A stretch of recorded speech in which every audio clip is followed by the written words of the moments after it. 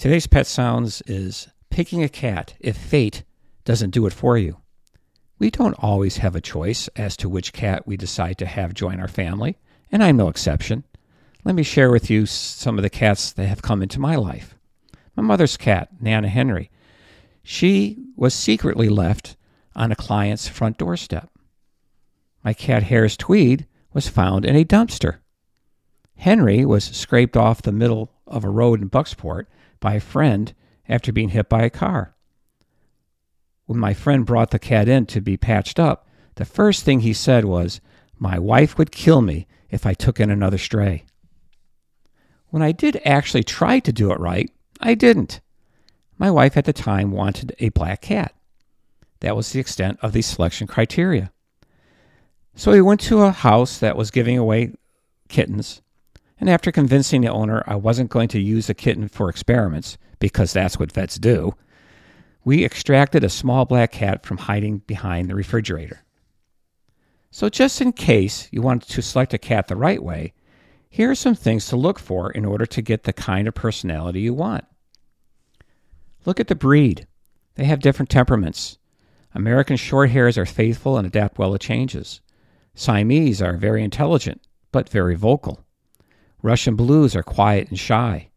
Persians, they're gentle. Look at the mother. Is she friendly or fearful? Note, timidity can be inherited. Observe the kitten interacting with litter mates, especially during feeding. Look for dominance, look for aggressiveness, and timidity. Pick up the kitten. It may claw and hold on to you briefly. That is normal. If it's very young, like around 3 weeks old, it will continue to cling and remain rigid. That is normal. If the cat is older and does not relax with petting, then its clinging and rigidity is abnormal and indicates it's too timid. If the kitten is clawing and squirming, then it's too aggressive. Place a kitten on the floor in a quiet room.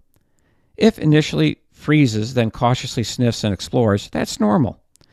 If it stays frozen on the floor, that's a cat that's too timid. Call the kitten. Try to get it to follow you. If it follows you readily, that's normal. If it will not follow, it may be physically too weak. If it ignores you, the kitten may be unsocialized. Look at its readiness to play. Will the kitten chase a ball of paper? If not, the cat may be too timid. Clap your hands and shout for 10 seconds. Normally, the cat will scurry away, hide, or freeze, but will snap out of it if you coax them.